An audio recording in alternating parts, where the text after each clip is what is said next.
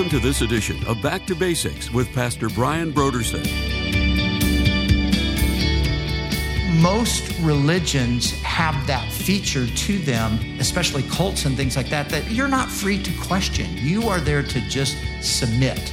You're there to obey. You're there to whatever the leadership, the priest, whoever, whatever they tell you, you're to believe it, period. No questions asked. You know, that is not the case with the biblical faith. God allows us to question him.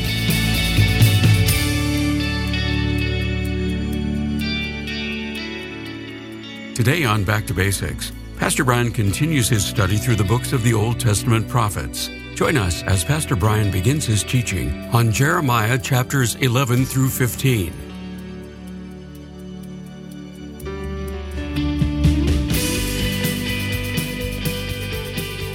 Now, here's Pastor Brian. As we go through these chapters with Jeremiah, the thing that was really standing out to me today was just the struggles that he went through personally. And we'll see some of those as he had to persevere through very, very difficult times. And we're going to see his humanity. We're going to see his points of deep discouragement. But in the end, of course, Jeremiah trusted the Lord. So in chapters 11 through 15, we see the dark side of the prophet's experience. And we'll see it more as we go through the 50 plus chapters. But this is sort of the chapters we're looking at. This is like Jeremiah's low point. Early on in his prophetic ministry, Josiah is probably still reigning at this time. There's been a little bit of a renewal. There's been like an awakening. You know, some people have turned back to the Lord, but the vast majority of the nation did not turn back to the Lord. And so in these chapters, we see that Jeremiah is relentlessly persecuted, dejected, discouraged, headed to despair. He even questions the ways and the faithfulness of God. And the thing that I appreciate about that is it just is a reminder that, as we're told in the book of James about Elijah was a man with a nature like ours. In other words, these guys were completely human. They were just like us. And they were subjected to the same things that we are: discouragement and despair and questioning and wondering and even challenging God at certain points. And I think that's important to know, because as we go through life and as we go through the challenges and difficulties and struggles and disappointments and whatever else comes along, you know, some people, they give off the impression that, you know, everybody as a Christian is supposed to go through life never being fazed by anything, never bothered. It's not a problem. Hey, I'm trusting the Lord, and if you're struggling, then you're not trusting God, and you better get it together. And that is just not reality. It's not reality in life in the 21st century, and it wasn't reality in the life back in the 7th century of the prophet Jeremiah. So, And as we've been doing, we're highlighting certain portions of the chapter. So looking at the 11th chapter, what we're going to see here is the irreparable state of the nation. The fact that God says to Jeremiah, he said this already, but he says it again, do not pray for them. And we're going to see here as well Jeremiah's troubles and persecution. So let's just begin. We'll look at the first few verses, and then I'll jump around to some other passages here. So the word of the Lord came to Jeremiah saying, hear the words of this covenant and speak to the men of Judah and to the inhabitants of Jerusalem and say to them, thus says the Lord, the God of Israel, cursed is the man who does not obey the words of this covenant, which I commanded your fathers in the day that I brought them out of the land of Egypt from the iron furnace, saying, obey my voice and do according to all that I command you. So shall you be my people, and I will be your God. So he emphasizes here, the Lord is emphasizing here that the command that he gave to them primarily was to be obedient. And that was the very thing that they were not.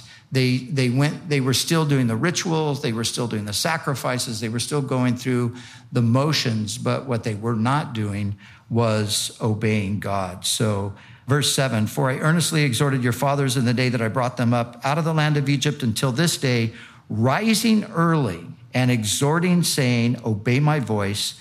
Yet they did not obey or incline their ear, but everyone followed the dictates of his evil heart. Therefore, I will bring upon them all the words of this covenant, which I commanded them to do, but which they have not done.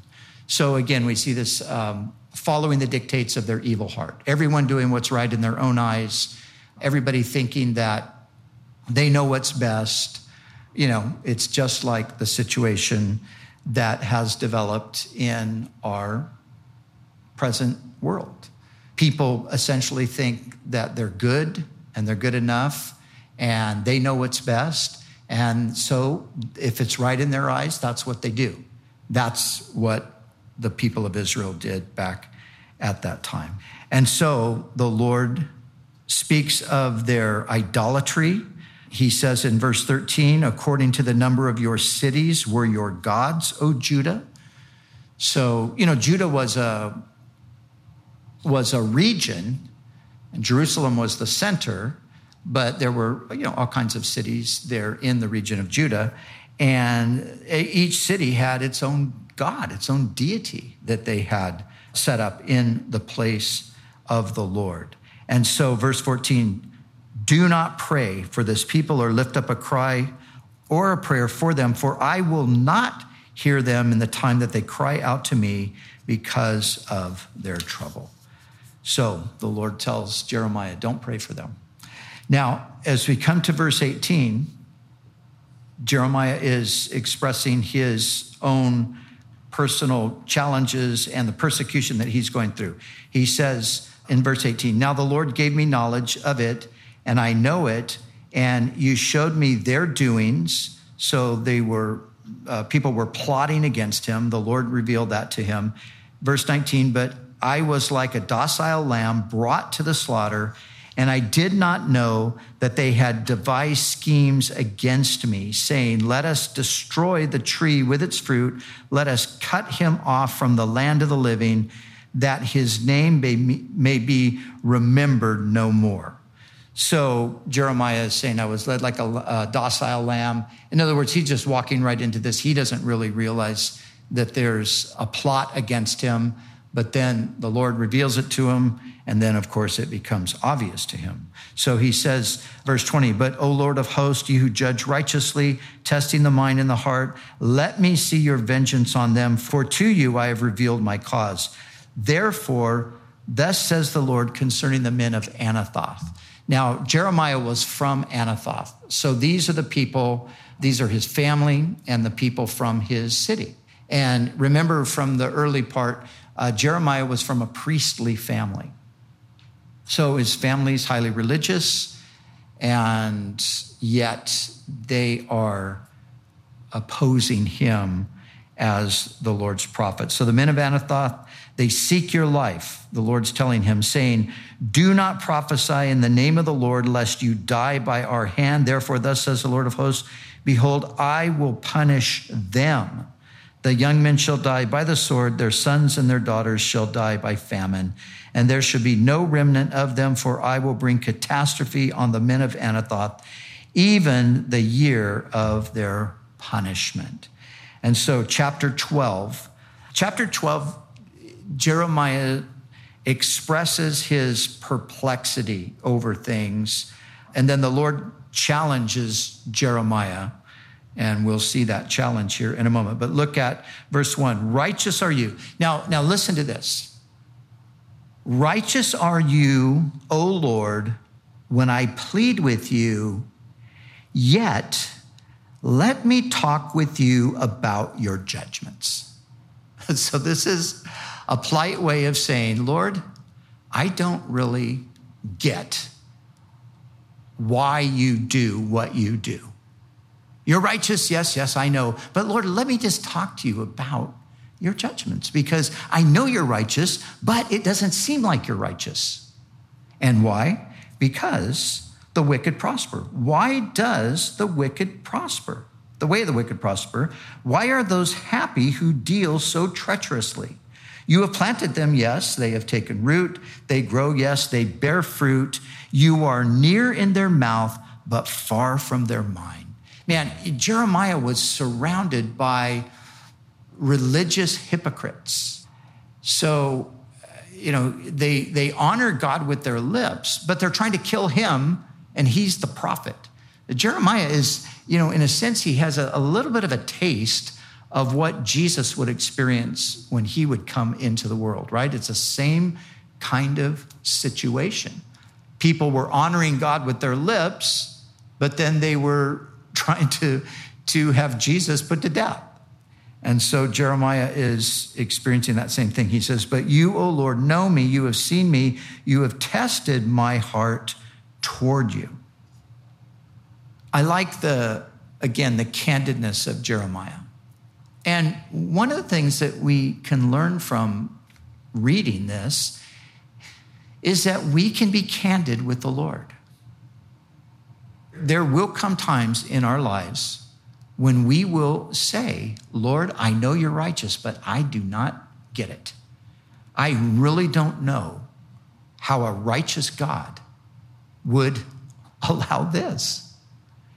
And the beautiful thing is God allows us to have these kinds of questions. Do you know in Islam, for example, a Muslim can't ask a question like that.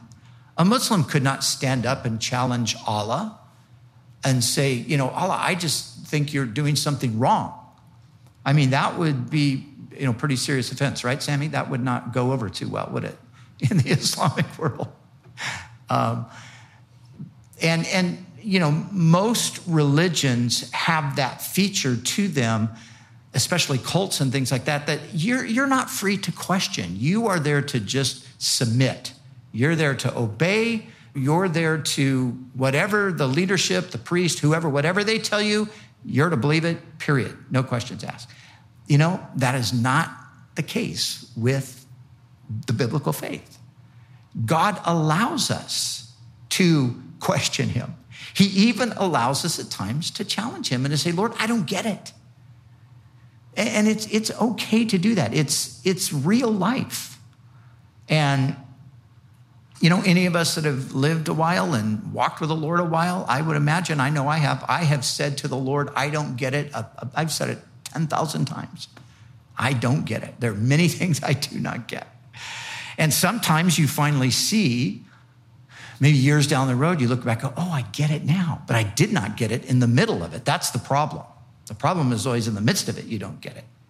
But then there's some things I went through and I look back and I still don't get it. But that's okay. So, but again, this is, I just think it's important that we know that we can have this kind of a relationship with God where we can speak to him, our heart. We can, as Paul tells us in Ephesians, we can come boldly. We can come boldly.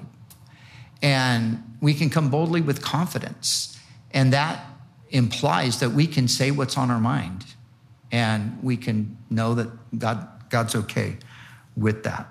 So he's, laying out his complaint. He's expressing his frustration. And he then goes on, pull them out like sheep for the slaughter and prepare them for the day of slaughter. How long will the land mourn and the herbs of the field wither? The beasts, the birds are consumed for the wickedness of those who dwell there, because they said he will not see our final end. And now listen to the Lord's response to Jeremiah. The Lord said this, if you have run with the footmen and they have wearied you, then how can you contend with horses? And if in the land of peace in which you trusted they wearied you, then how will you do in the floodplain of the Jordan? For even your brothers the house of your father, even they have dealt treacherously with you. Yes, they have called a multitude after you.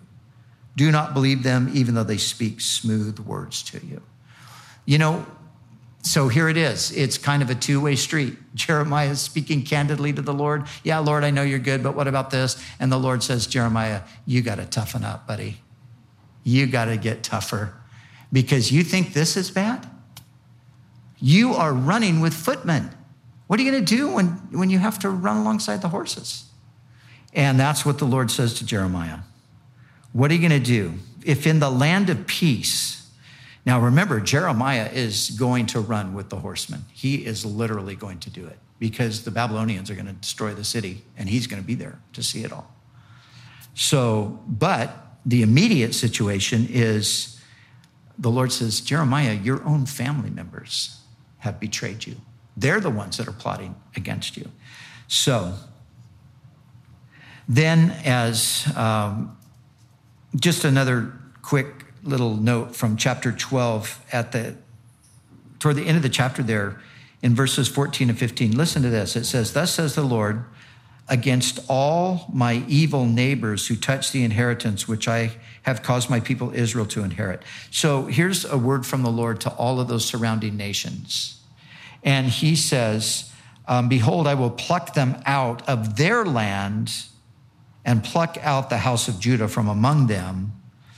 So all these nations that surround Judah, God says he's going to deal with them as well.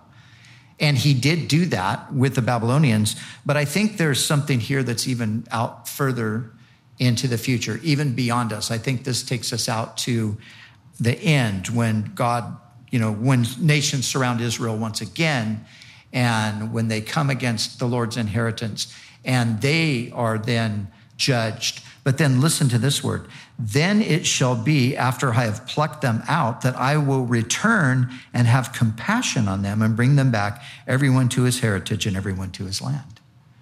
So there's a coming scattering of those nations.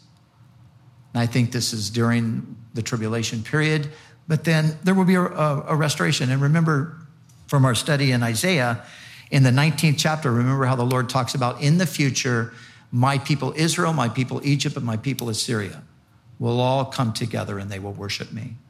So I think it's a similar kind of a thing that's being predicted here. So chapter 13 is the Lord instructing Jeremiah to do something, to kind of act out a prophecy against Israel. And so let me just read a little bit of it. We will just read this part and then we'll move into chapter 14. But here's what it says. Thus says the Lord, go and get yourself a linen sash and put it around your waist, but do not put it in water. So Jeremiah is to get himself, this waistband thing. And he says that he got it according to the word of the Lord, and he put it around his waist. And the word of the Lord came to me a second time, saying, take the sash that you acquired, which is around your waist, and arise and go to the Euphrates and hide it there in a hole in a rock. So I went and hid it by the Euphrates as the Lord commanded me. Now, the word that is translated Euphrates, I think it's like Perwa. It means the source. And so some people say that this was a water source that was just a few miles away from Anathoth. And that's where Jeremiah took it and hid it. The Euphrates is, of course, the Euphrates River, which flowed through the center of Babylon, which was hundreds of miles away from Jeremiah. So did Jeremiah make the journey all the way over to the Babylonian area? There, probably not. So this is probably a reference to that water source that was nearer to them, although it is possible that he made this long trek back and forth. It'd be like 700 miles back and forth. It is possible that he did that, but it's more likely that it was a nearer source. So I went and hid it by the Euphrates as the Lord commanded me. Now it came to pass after many days that the Lord said to me, arise, go to the Euphrates and take from there the sash which I commanded you to hide there. Then I went to the Euphrates and dug, and I took the sash from the place where I had hidden it, and there was the sash ruined. It was profitable for nothing. Then the word of the Lord came to me, saying, thus says the Lord, in this manner I will ruin the pride of Judah and the great pride of Jerusalem. So the argument for it being the actual Euphrates is that the picture is that God's going to destroy Judah through the Babylonians. And so that could very well be the case. But the water source even nearer to them could have also in some way been a representation of that, but we don't know for sure.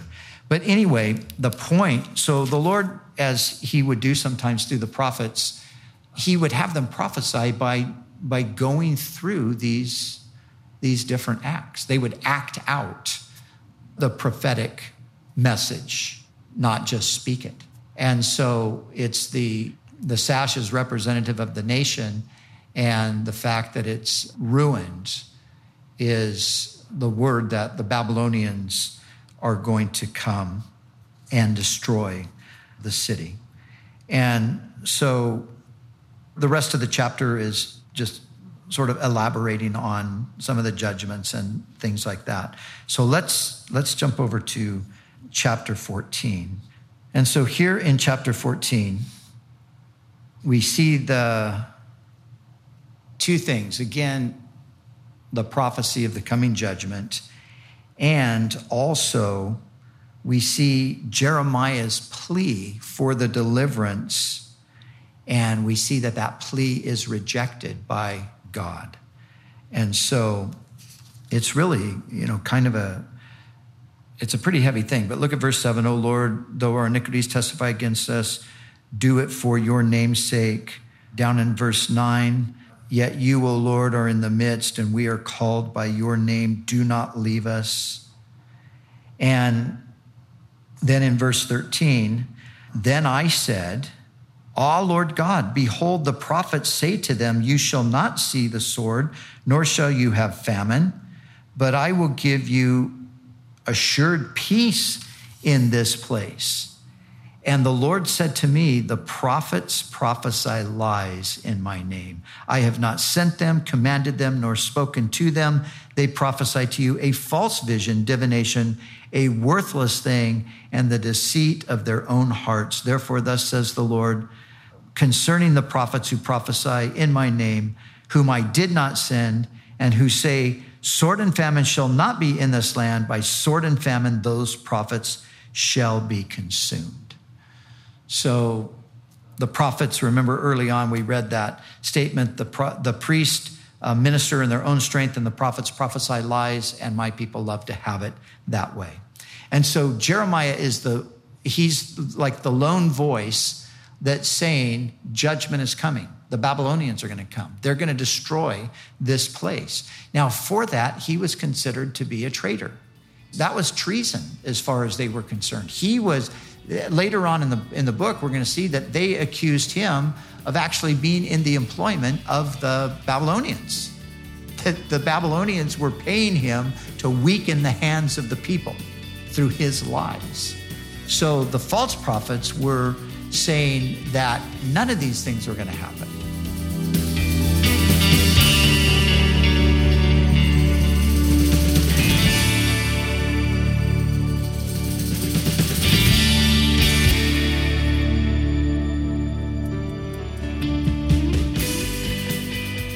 For the month of September, Back to Basics Radio is offering a book titled Forgive, Why Should I and How Can I by Timothy Keller. With so much social, cultural, and relational unrest, all of us need to forgive or be forgiven in either small or significant ways. Have you ever found it difficult to forgive someone for a wrong they committed against you? What if that person never apologized? How can you forgive someone who hasn't even acknowledged they have done something wrong?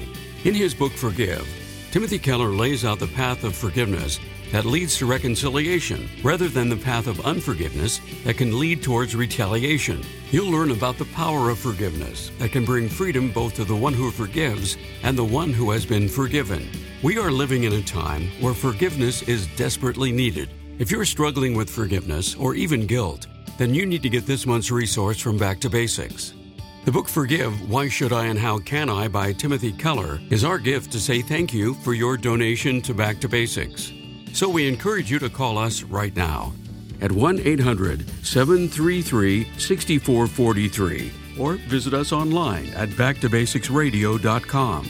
We'd also like to remind you that all of our other resources are waiting for you at backtobasicsradio.com or by calling our request line at 1-800-733-6443. That's 1-800-733-6443. Our desire is to encourage you in your daily walk with God. We'll continue tomorrow with more valuable insights from Pastor Brian as we study together in the book of Jeremiah.